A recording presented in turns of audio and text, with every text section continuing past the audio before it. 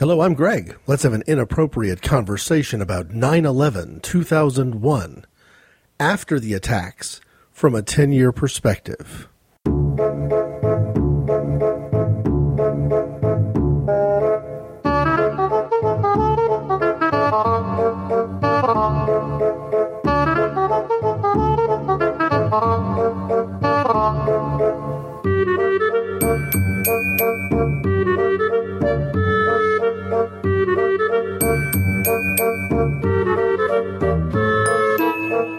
I've been putting this off now for the entire run of Inappropriate Conversations, and particularly for the past year. I've spent a lot of effort, actually, making sure I did not read something that I wanted to read today on this show. What I want to do is focus on 9/11/2001, not specifically from my perspective now, looking back 10 years ago. I think we're going to hear a lot of that in the media over the next few days and weeks. Instead, what I wanted to do was take a look at some of the writing that I did at the time. Now, immediately after what happened on 9/11/2001, I responded to Jerry Falwell's comments, his mistaken, short-sighted, and ignorant comments in my mind. But I waited a whole year after that, really, to begin formulating my thoughts about what I thought was, really facing us in the aftermath of the terrorist attacks in New York City, Washington, D.C., and elsewhere. And I think after 2 years, I had a pretty good outline of what I wanted to say, and I think it was even a year after that before I publicly spoke and shared this writing that's entitled After the Attacks. Now, this is the second time I've done this, sort of patterned like the RSVP show. I'm going to read something that was shared in church, essentially from the pulpit, and I'm not sure whether that's going to, break the tradition of inappropriate conversations, not stepping too far over toward the religion line. But at the time, in particular, the way I would write messages and sermons and witnesses for church would typically end with a prayer. And I think that if this one does, and it looks like it does, just scanning through, I think I'll go ahead and recite that prayer because I think it's in keeping with what I want to do after this. It's in keeping with the different drummer, as a matter of fact. But I also want to, speak some commentary into this. So I think I'm going to just read this through, kind of cover this. What did I think after just 2 or 3 years from 2001 and those cataclysmic events? And then after the different drummer, maybe come back and talk about whether my opinion has changed significantly. Because this particular work was, again, spoken publicly 3 years after the attacks. It was published in a church newsletter bulletin sort of thing a couple of years after that, sort of reprised in print. And I've ignored it for the past 5 years. So a lot of what I'm going to cover today is information that I haven't seen for a while, and it may be something that I don't necessarily feel the same way now. I mean, that shouldn't be a surprise. A lot of years have gone by between now and then, and I'll be, frankly impressed, perhaps, definitely surprised if I still feel the same way. I think the best way to approach this is simply to dive in with After the Attacks. Welcome to the second Sunday in September, the Sunday after September 11th. That date is now so etched in our collective memories that you can measure distances against it, all because of what happened in 2001. On the Sunday after September 11th that year, I was speaking here, in church, at the men's service. It was the first time I'd ever given a message in front of a congregation, at least like that, and the theme was, Take It Personally. But it was written weeks before, and had nothing to do with the terrorist attacks on New York City, Washington, D.C., and elsewhere. Instead, it was about taking our relationship with God more personally, and I believe that many people were doing just that in response to the events of that week. I'm sure we all remember where we were on September 11th, 2001. I was at work. My desk is part of what I call a cube farm. Large rows of desks separated by fake walls known as cubicles. When a coworker called out to the entire room about planes and twin towers, I politely asked her to get off the internet and get back to work. Those things are usually hoaxes anyway, I said. She responded with a staggering list of sources, all carrying the same story. USA Today, Yahoo News, and more. The biggest question that day, where was God? Well, that has been addressed pretty well over the last 2 or 3 years. I won't add to the wonderful sermons and, frankly, emails I've received on that topic. Instead, I have another question. Where have we kept God since 2001? And what does that even mean, kept God? Well, after calling on him to stand beside us, shield us, and lead us, I'm getting the distinct impression that many of our fellow Americans have treated him a bit like a cell phone. We sort of stuck him in our pocket until we need him again in another urgent call for help someday. American Christians assumed three things to be self-evident, to be obvious, in the aftermath of 9/11/2001. At the time, I had hoped we were correct to assume these things so boldly, but we may have been wrong. What are they? 1. Evil exists. 2. People are intrinsically valuable. And 3. Truth is not relative. Don't get me wrong, I strongly believe that all these statements are true. I have doubts, though, that these truths are as self-evident today as we assumed they would be after the terrorist attacks 3 years ago. Number 1, evil exists. Before 9/11, we only dusted the devil off to say, what? What's the most common expression that uses the word devil? The devil made me do it. That's right. This expression has more to do with casting blame and dodging accountability than with acknowledging that evil exists. You take that phrase out of our vernacular, and you are unlikely to find the word devil anywhere outside of certain recipes for eggs or chocolate cake. That fateful Tuesday, though, the presence of evil seemed all too real. We knew we were looking at the face of evil. No one was going to blink twice at the concept that Satan had twisted the ideas of men who wanted to honor their God, instead leading them to kill and destroy. We had little problem seeing the devil for who he is. Where are we now? Well, I'd like to deal again with this at a later time. For now, though, it may be enough to say that the devil has disappeared back into the recipe box. A great many people, Christians and non-Christians, are listening to what I call Satan's first lie. I'm not here. Jesus knew better. Do we know better? Number 2, people are intrinsically valuable. Setting evil aside for a moment, why did we allow the deaths on 9/11 to bother us so much? Say you didn't know any of the victims or their families. That's me. These were all strangers to me. Remove fear. It didn't happen to us, and it didn't happen here.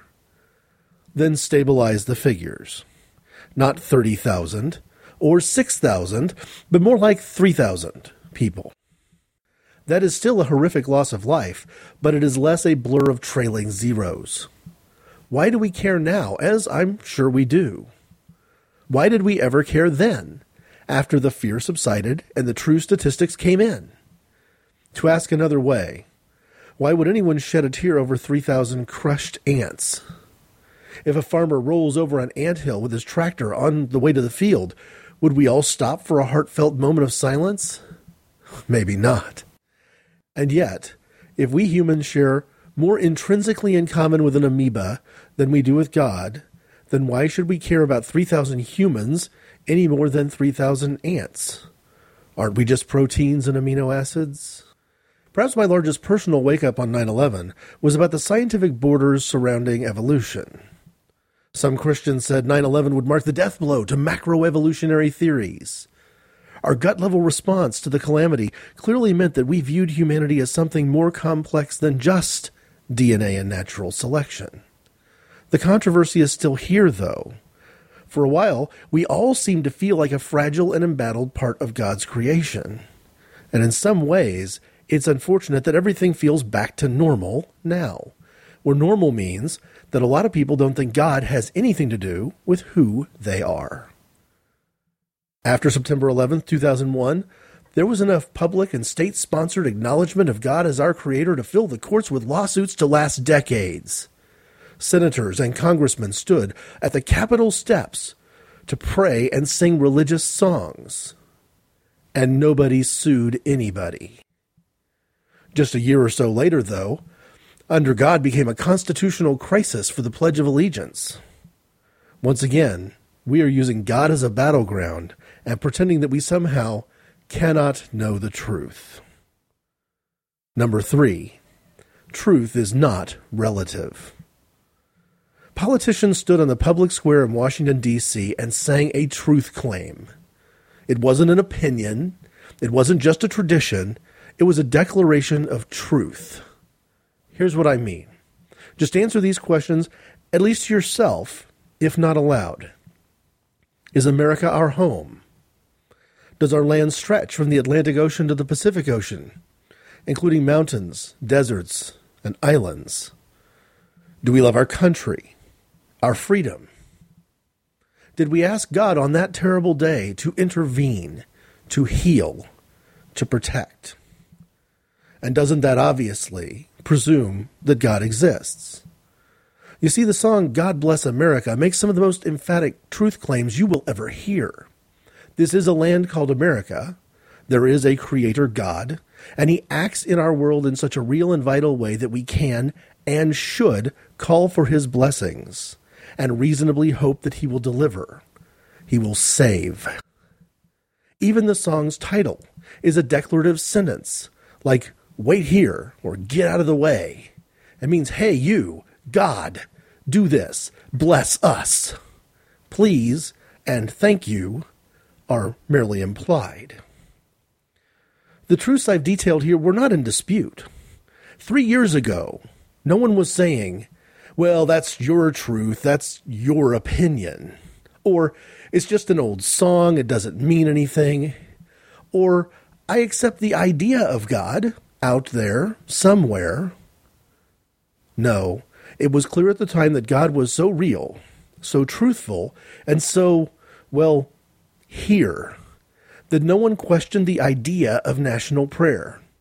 It struck me as spontaneous. Then, as well as now, those prayers acknowledge truth. They concede the power of an almighty God. These prayers confirm that evil exists, that people are inherently valuable, that truth is real, foundational, that we are not the center of the universe. There is something bigger than me, more personal than nature or natural law, and that this God can and will save.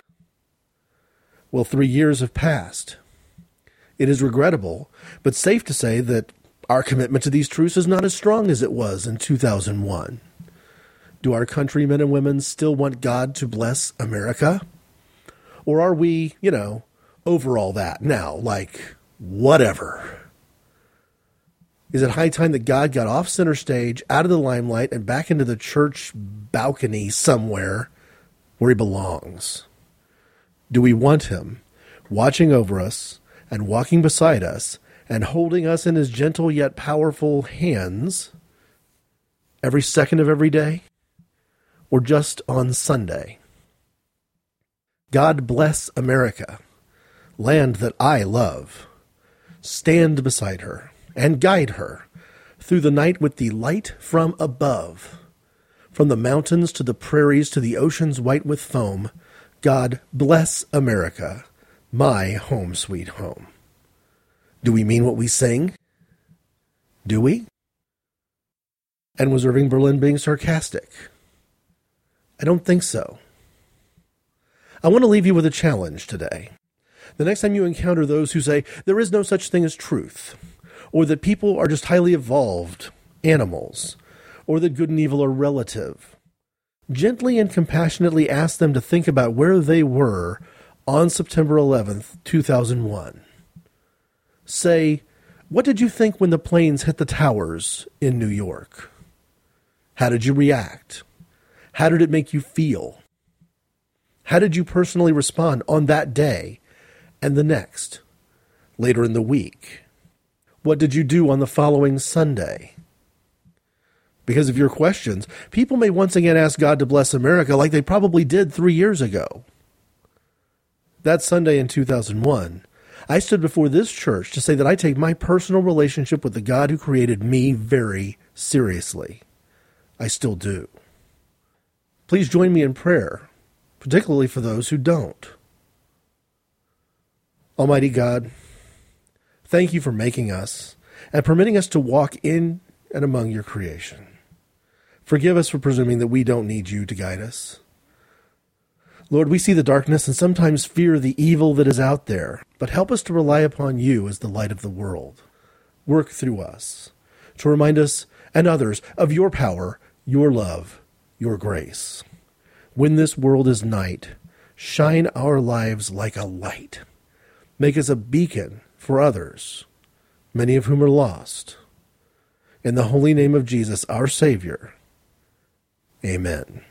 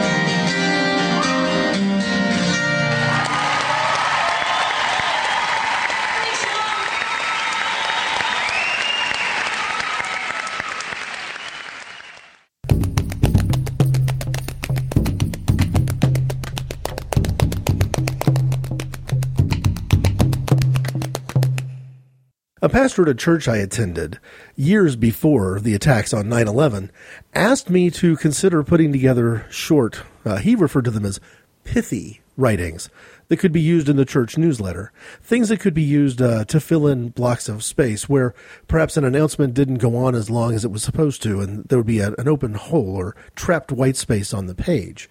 And one of the things I told him, and it's something that I think any dedicated listener of Inappropriate Conversations knows, is that short is not my strong point. But one of the things I did think about when I was trying to put together ideas is what my inspiration would be. What if I had a regular column? Or what if it was, going to be just, little blurbs underneath some sort of heading? What would the heading be?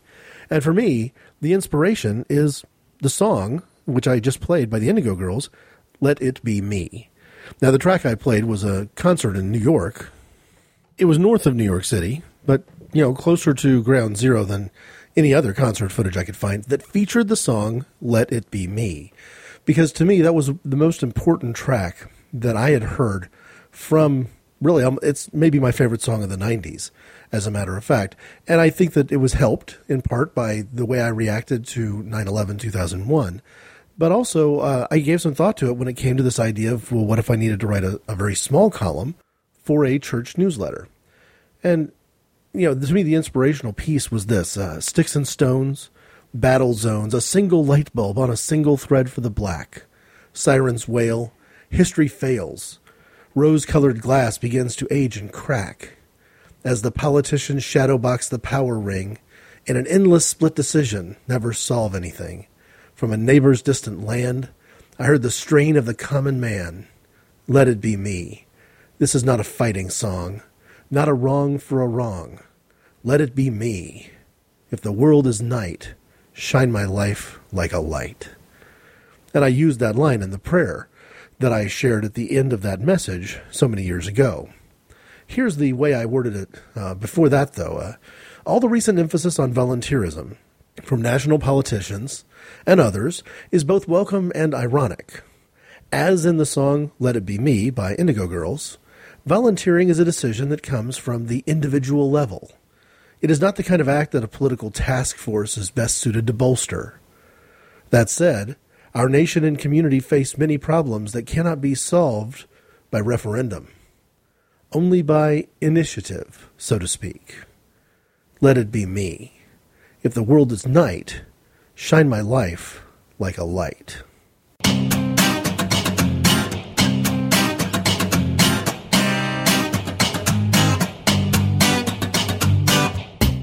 Big Brother? No. Survivor? No. The Office? Angela. Then what do we talk about? Gaming, sci-fi, fantasy, and geek stuff. Really? Yes. Cool. I'm Jen. And I'm Angela. And you need to listen to the Anomaly Podcast, where female and fandom converge. Find us online at anomalypodcast.com. That's ANOMALY podcast.com.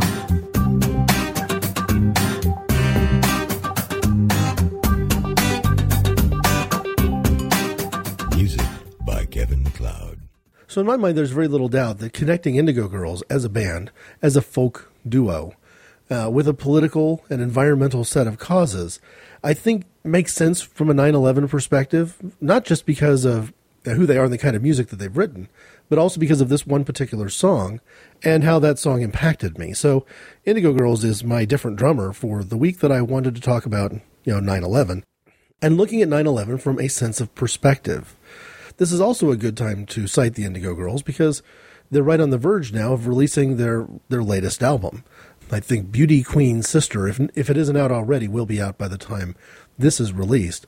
And that makes something like 14 or 15 studio releases by the band. Now, one of the things that I like the best about the group is, despite being really solidly within the folk rock tradition, Indigo Girls really only have about 3 major remakes in their career. They put out album after album where most of the songs on the album were written by them. And you can see a journey, not just of musicianship, but a life journey in the lyrics that they've written along the way. Those 3 key remakes were Get Together, which was on Strange Fire, their self-released debut. And I'm not 100% sure that the song was originally on the track list for that release. I don't have that in front of me to know for sure. Romeo and Juliet from Rites of Passage, which is also the CD that has the song Let It Be Me, the studio version of Let It Be Me. And from the soundtrack to the film Philadelphia, their remake of a Crazy Horse song called I Don't Want to Talk About It, perhaps known more popularly in the ballad version sung by Rod Stewart. I Don't Want to Talk About It, How You Broke My Heart. That song. So really, only 3 major remakes. And it's ironic because the Indigo Girls came as runners-up for Best New Artist in the Grammy Awards after their self-titled Sony Music debut, just called Indigo Girls. And the band that they lost to was Milli Vanilli. So there's something a little bit odd about a group that comes out with a couple of acoustic guitarists both singing, performing by and large their own songs, and to be bumped off the spotlight by something like Milli Vanilli. And if you haven't if you're not familiar with them, look them up. It's quite a story. But I think if you are looking up information about Grammy Award winners from the past, you might find out that it's been probably a good thing for the Indigo Girls that they did not win that award, because the Grammy Award for Best New Artist has historically been one that has it's almost a punchline, truth be known. Looking at my MP3 player right now, I'm carrying 90 songs on a daily basis by the Indigo Girls, and that's going to get longer because they have a new release coming out. I don't have every album by them, but I have either entire albums or songs from more than 10 of these, including entire albums in more than just a few cases. Now, I don't think I can sing along to every single one of the songs that they've performed. I'm not quite that dedicated of a fan. But for me, where they've hit the nail on the head, they've hit the nail on the head so well that, to me, it's not up for negotiation. And again, by and large, with the exception of a Christmas album and a handful of folk remakes, they really have been doing their own music. I first heard them probably from Closer to Fine. I imagine I was working in the store. This was part of our new artist listening post, so we would have had an in-store play CD, and I'm sure back then we weren't doing shuffle as much as we would as I developed my managerial style in the store. And we probably just put it in and played it. And the first song on that disc is Closer to Fine. But where I really kind of connected with the album was on the song Kid Fears, which was, let me introduce the band. I realize I haven't done that yet. The group is comprised, again, just two artists, of Amy Ray and Emily Salyers. And they met while they were, even in high school, I believe, in Decatur, Georgia. From there, developed off and on a friendship that for a while was in separate universities and then back to the same university. And even though they don't have sexual relationship with each other, they both identify as lesbian and have maintained a good professional relationship. And I think that those two things are probably related. The less interpersonal you get from what I would call a dating and marital perspective, the more likely you are to not let that interfere with your work or let your work interfere with that, and as goes one relationship, so goes the other. The other thing that's typical about the Indigo Girls is that they tend to write independently of each other. So the song Kid Fears is an Amy Ray song, and probably my favorite song by her. The next song on that first CD is an Emily Salyers song. And Prince of Darkness, if it weren't for the song Let It Be Me, would be my favorite by her as well. So they came out the gate very strong. And as I kind of cruise through the list of other recordings by them that I have on my player, things that jump out to me that if you've heard them and can vaguely remember them, songs like Hammer and Nail, 1, 2, 3, 3 Hits, Galileo, Chicken Man is definitely a favorite of mine. Their recent live remake of Wild Horses. I'm going to skip over a whole bunch of albums and go straight to Wild Horses from the live album Staring Down the Brilliant Dream.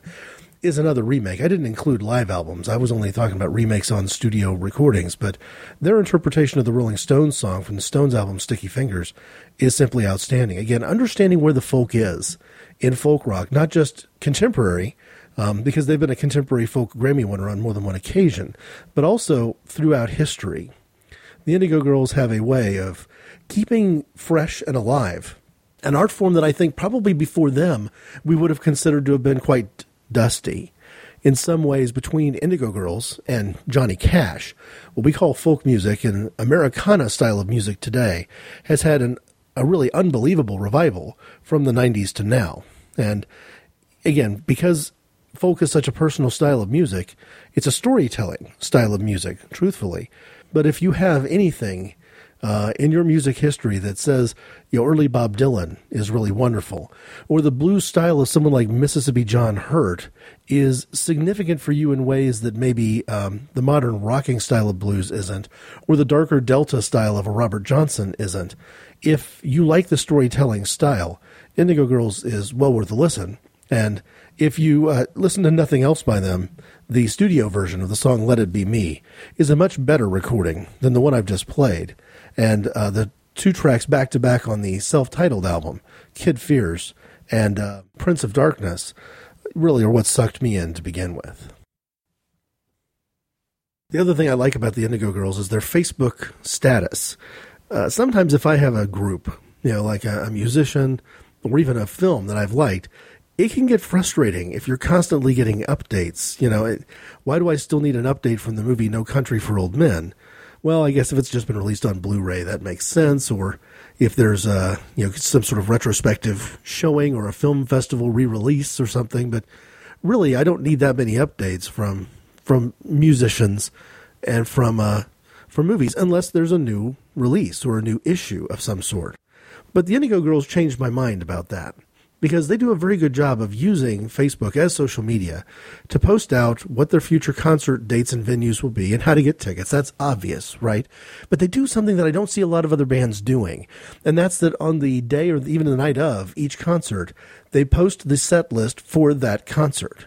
Literally a digital picture of the chicken scratching, in some cases, written versions where if they've changed their mind and switched songs, they'll cross off one song, write the other in the margin, or if they decide to use a different guitar or a different tuning, you can see sort of the living, breathing document of the playlist for that evening's show. Now, when you have 14 or more studio albums, and when you're capable of calling back to some of the great songs in rock and folk and blues history in your concert performances, it's really hard to accommodate everyone's favorites. If I was going to an Indigo Girls concert tonight, I would be hoping in the crowd to hear Prince of Darkness and Let It Be Me, which now, in retrospect, these are old songs. They'd be digging back into the back catalog.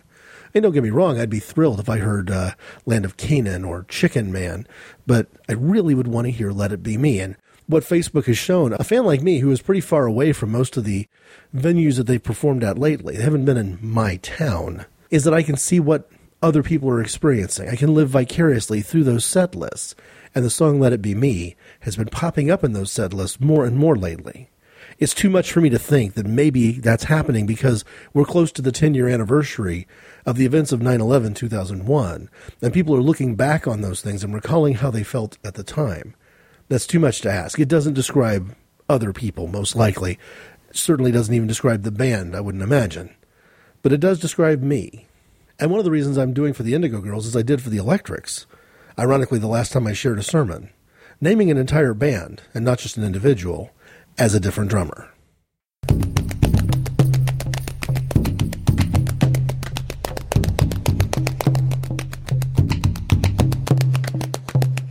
I guess my first thought coming off the 10-year retrospective on the writings after the attacks is that, my heart on my sleeve there. It's a more emotional delivery than I would normally give, and I probably, on this particular recording, toned it down.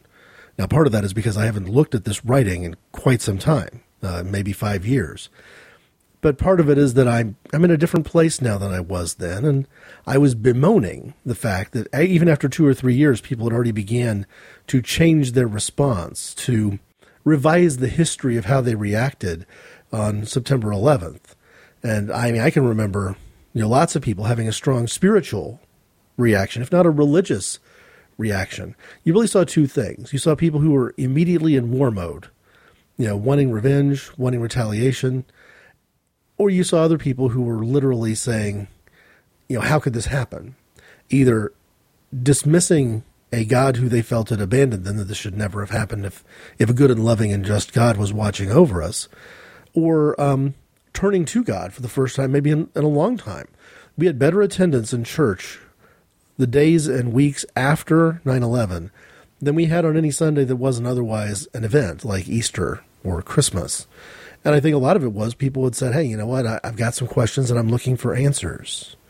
Now, a year ago, on a podcast called Possible World Theory, I do talk through some of my thoughts about the events of 9/11 and the just God problem, as some people have described it, and the question of how do we reconcile a being that is supposed to have providential control over all histories with a history happening that we find to be reprehensible, evil, in many ways the opposite of God. Well, I'm going to let that year-old recording speak for itself. Instead, what I want to do is I want to turn back to these comments that I made before a congregation and see if, some of these things I still have the same sort of sense of or intensity about. So if you'll indulge me, I think it was right to say that we all still remember where we were on 9/11. I've recounted twice now on podcasts 1 year apart my experience of hearing that news in a work environment and dismissing it, being an instantaneous denial. Not only did I first think it was a hoax and not want to hear about it, I wasn't eager to hear about it immediately after that either. I mean, this news broke at something like 8:30 in the morning, Eastern Standard Time. The workday was just beginning. And a lot of people immediately left their offices and went to the cafeteria where someone in the Human Relations Department or the Public Relations Department had set up a couple of televisions so people could look at news channels like CNN and the local news and find out exactly what was going on, what was the latest breakthrough information. I believe a lot of my coworkers were actually sitting in front of a television to see a live broadcast of the second plane hitting towers. So I think there was an impact that I spared myself, is just the way I would word it, because I didn't choose to catch that information that quickly. I waited all the way till lunch before I caught any real news coverage, and even then, even though I went to lunch in a place where TVs were showing and I could see it, I didn't go to the cafeteria and sit in front of big screen TVs and soak in the moment. I went with a couple of friends so we could talk about what we were seeing. And the image of the television was small and sort of behind the bar, so to speak. And it wasn't necessarily going to stop us from speaking to each other if we wanted to. And these are men that I still work with today and still interact with today on things that I find to be challenging and questions that I need to ask myself and get an answer for. Because it's not like 10 years ago we were faced with a question that challenged the way we understood the world, and we haven't faced a question like that since. I would be willing to bet that all of us have lost a relative or a friend during that time span that has gone by. So I said, the biggest question of the day was, where was God? But I didn't hear a lot of people getting on the news and broadcasting messages that were very quick to denigrate Christians or Jews or Muslims or any other believers, for want of a better word, for their belief in God. The events of 9/11 certainly posed a huge question, but that question was not shoved in my face. And I don't remember seeing that question shoved in anybody's face. The first and only person I saw turn the events of 9/11 into hateful religious speech or hateful anti-religious speech was Jerry Falwell. If he had not, exposed his lack of faith in God, to be honest with you, his inability to trust the Lord, and his willingness to take anything that happens and twist it into a political end. I mean, we've recently seen this year from Michelle Bachmann, just related to the hurricane that just days ago kind of hit the eastern part of the United States. It's the exact same problem. Now, she said later that she was joking, but let's be honest, it wasn't a very funny joke, was it? We have this image of radical atheism and in-your-face atheism, but I hate to think that maybe some of those folks are just parroting or imitating the bad example that they've seen from radical in-your-face evangelical Christianity with a political bent. So did the three truths that I decided to cite. I think the first one stands up without any explanation. I don't know anybody in the United States of America who didn't believe there was such a thing as evil on 9/11/2001, or the 12th of September, or the 13th, or 2 weeks later, or 2 months later. It took almost 2 years before anybody was starting to say, well, it wasn't really evil, it was just, human nature. For the longest time, for weeks if not months, there was this sense that, yes, it is possible to claim that there is such a thing as evil, and that maybe we wouldn't cite the devil, maybe we wouldn't pin the tail on Satan himself, but the reality was no one had any trouble with the idea that, yes, there is evil in the world, and we have just seen it.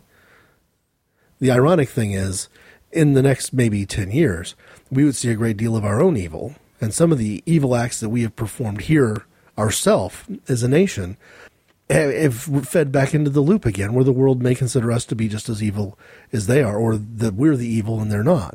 You got to remember that these people who attacked us in September 11, 2001, believed that they were attacking an evil force themselves. So this almost becomes a he said, she said situation. But in the midst of all the finger pointing, there can be no doubt that the overwhelming majority, 95, 97, 98% of the people in this country, if asked that day, is there such a thing as genuine evil, probably would have said yes. And I think you would have gotten a lot more undecideds than no's if you'd rigged the polling question that particular way. People are intrinsically valuable. Now, I realize this is a fairly controversial point of view, and anyone who's listened to me for very long probably knows that as a political moderate, I don't necessarily have any trouble with the idea that human beings have been on an evolutionary course. My point of view is not a point of view that says that creation means that there is no such thing as natural selection or evolutionary development. And I'm not necessarily tied into any concepts of time, so I'm not in the least bit married to any sort of idea of X thousands of years ago or X numbers of days. I believe that all of this is much more complex than that, and that's distracting the real message of what it means to say that I am here for a reason, and that I'm not going to choose to deny that, because from my perspective, there is something more going on than just what we experience on a day-to-day basis walking through our lives. That if you believe in the Holy Spirit, as I do, then you have a set of data that perhaps people who deny that don't have. But the funny thing is, even people who have a strong evolutionary perspective, even people who have a strong macroevolutionary perspective, who take it almost to the extent of religion and saying, you know what, this is what I believe and I expect the evidence to catch up with me. And in some cases, the evidence has caught up with them, and in other cases, well, we're still waiting. My point is this: whether you believe in macroevolution or not, whether you believe in only microevolution, whether you deny all sorts of evolution, no matter where you come from, why did we care that anybody we don't personally know died in those attacks? I had a conversation indirectly, sort of online. I put a post on a forum, somebody responded, and we kind of a give and take with somebody in Ireland, and we were talking about the ever so complex issue of abortion. And I made the point that from my perspective, it is a killing, that you're dealing with a life, you're taking that life away, you're at least killing the life at the point in which that development has come. And I see that as inherently problematic, that I would like us to do something about it. Now, I would like conservatives and liberals to stop, complaining to each other and whining and insisting on having their own way all the time, every time, and actually get down to the dirty work of making decisions, sometimes making compromises to get those decisions made and addressing the issues, because I would rather have less killing. Now, I have specific ways of getting there, and they begin with saying there's absolutely no point in banning the procedure. Banning the procedure will not create less killing, at least not from my perspective. Certainly not from a perspective of somebody who understands what Jesus meant in the Sermon on the Mount. It will not reduce the evil of abortion if abortion is, in the mindset of your average Christian, a genuine evil. You have to deal with it in the right way. Well, this individual responded to that by saying, well, you see, you misunderstand me. I don't think human life has any value. I don't even think my parents' life has any value. My life has no value. To me, we're just basically a big amoeba. Was the first time I'd heard anybody say that, though. Because most of us, faced with a life or death decision of ourselves or someone we love, or even just some strangers in New York City, have a different response. We attach a significance and importance to humanity and to human life that would seem irrational if our beliefs about the insignificance of humanity and the fact that all of this is just random chance and natural processes, if those things were true, why would anybody care whether Casey Anthony did or did not kill her 2-year-old baby? Why would America be up in arms about this? Why would liberals and conservatives and Christians and non-Christians alike be screaming for justice? It wouldn't matter. So I think that's one of the things that came to me, and the thing that I will take from that.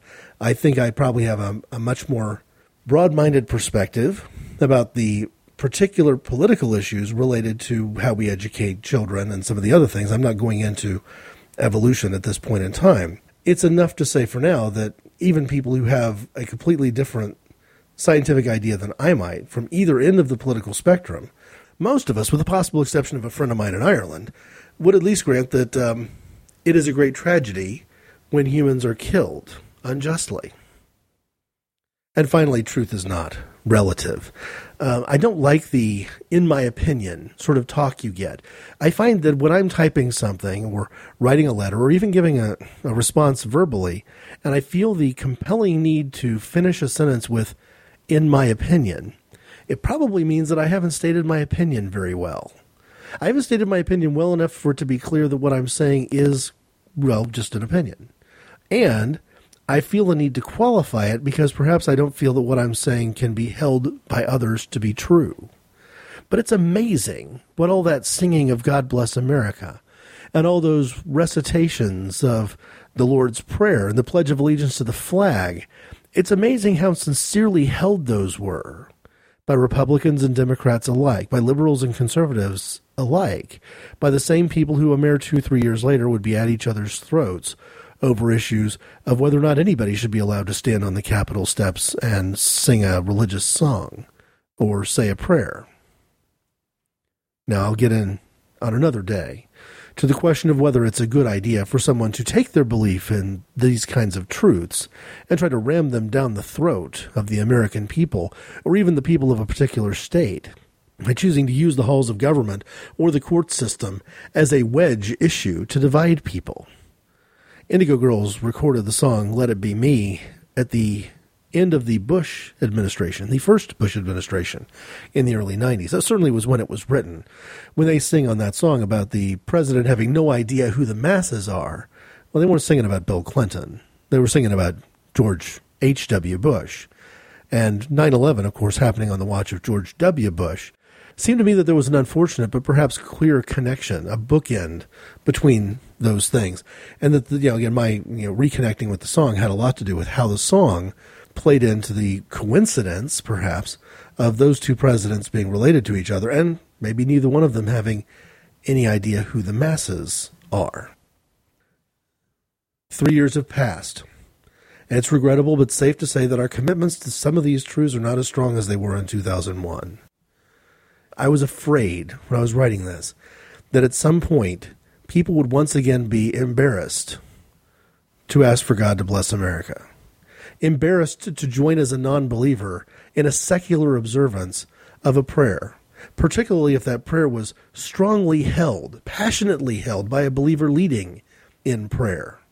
As if for a year or so, America decided that we were capable of abiding by one another, that it was okay if somebody who wasn't baptized in my church and believes in all the creeds that I believe in might stand next to me and respectfully bow his head while I pray in something he doesn't believe in at all. And it would be perfectly okay for him to do the same thing. That, he's going to humor me, for want of a better word, if I have these beliefs, and I'm going to humor him by not, forcing him to, repeat after me, that it's all right for a while. And I'm not a big fan. I've spoken to this before. I'm not a big fan of indoctrinational prayer in events like graduation ceremonies and ball games and homeroom starts of the school day and all this other sort of stuff. I don't think that those serve the purpose that a lot of Christians believe they do. And I don't think that they're consistent at all with what Jesus taught us to do in the Sermon on the Mount. However, I also don't see it as the end of the world either. And when we're faced with a real enemy, when we're staring face to face with something that most of us would describe as evil, it's interesting how many of us lose a lot of the nonsense that we allow to divide us today. The line between believer and unbeliever, the lines that are all over, crisscrossing the political spectrum, all those sort of disappear because for a while, in the face of tragedy, we weren't Christian versus atheist versus Jew versus Muslim, or drilling down inside that, we weren't Protestant versus Catholic. We were Americans. We were bigger than all that. And I'm afraid that today, we're not bigger than all that anymore. Dan Carlin, Common Sense. I'm sorry, folks. I know it's a little bit utopian, but, you wonder if these people can't have a statesmanship moment now. When could they have one? I mean, the kind of people we have in D.C. now representing us from both parties would fight during World War II. Fiercely independent. It's Common Sense. I mean, there is no moment that is so dire and so important and so threatening to our children's future that we won't suspend this sort of politics for? Slapping around the ideas until they're black and blue. Dan Carlin, Common Sense. I'm willing to acknowledge that this has been a fairly sappy show.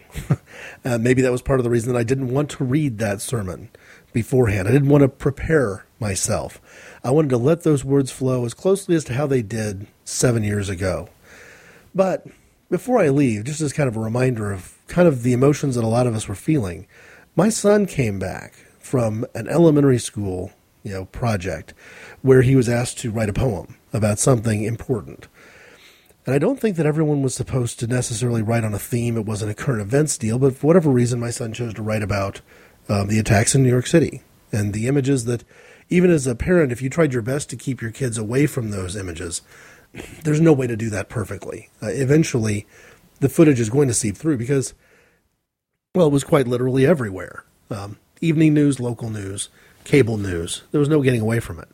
But here are the words of somebody much younger, much more innocent than I was, in something called The Worst Attack. 2 towers fell down and crashed to the ground. Many people died, and even more cried. America still stands strong and tall, even after the attack this fall. Red, white, and blue, forever true. These are the words of a child, and I'm wondering if maybe this is one of those things where we need to look at our response again from that childlike perspective. It's an adult perspective to seek revenge. It's an adult perspective for us to still be now, 10 years later, fighting in a war against something that is abstract and non-identifiable as quote-unquote terrorism. That's the way adults handle it. Kids handle things a bit more honestly and a bit more openly. And one of the things that I think we miss as adults today that perhaps we would have had as kids, and perhaps one of the qualities that some people don't like about believers in the church, that sincere sort of surrender kind of an attitude, is that sometimes I think you've got to look at these things from the perspective of a child in order to properly comprehend how we should respond. That poem, short as it is, describes the event, describes the reaction, and provides some hope that we as a nation will stand tall anyway. My question is whether we'll stand united. If we become a country that no longer has patience for people who believe or believe otherwise, whether it be in religion, whether it be in military policy, whether it be in the actual definition of history. You see, I may have described some things from my perspective on what happened that September 10 years ago that may be inconsistent with what someone else experienced. And maybe that would lead people to see, well, this person's a liar. This person can't be trusted. We don't seem to be very good at letting each other have our own personal, unique perspectives anymore. We're so quick to ascribe evil to things that are merely human. And I'm hoping it doesn't take another event like 9/11/2001 to remind us about what evil really looks like and to unite us behind what it means to be Americans who give each other plenty of room to agree to disagree about a much broader range of things than we give ourselves room to disagree over today. Thanks for listening.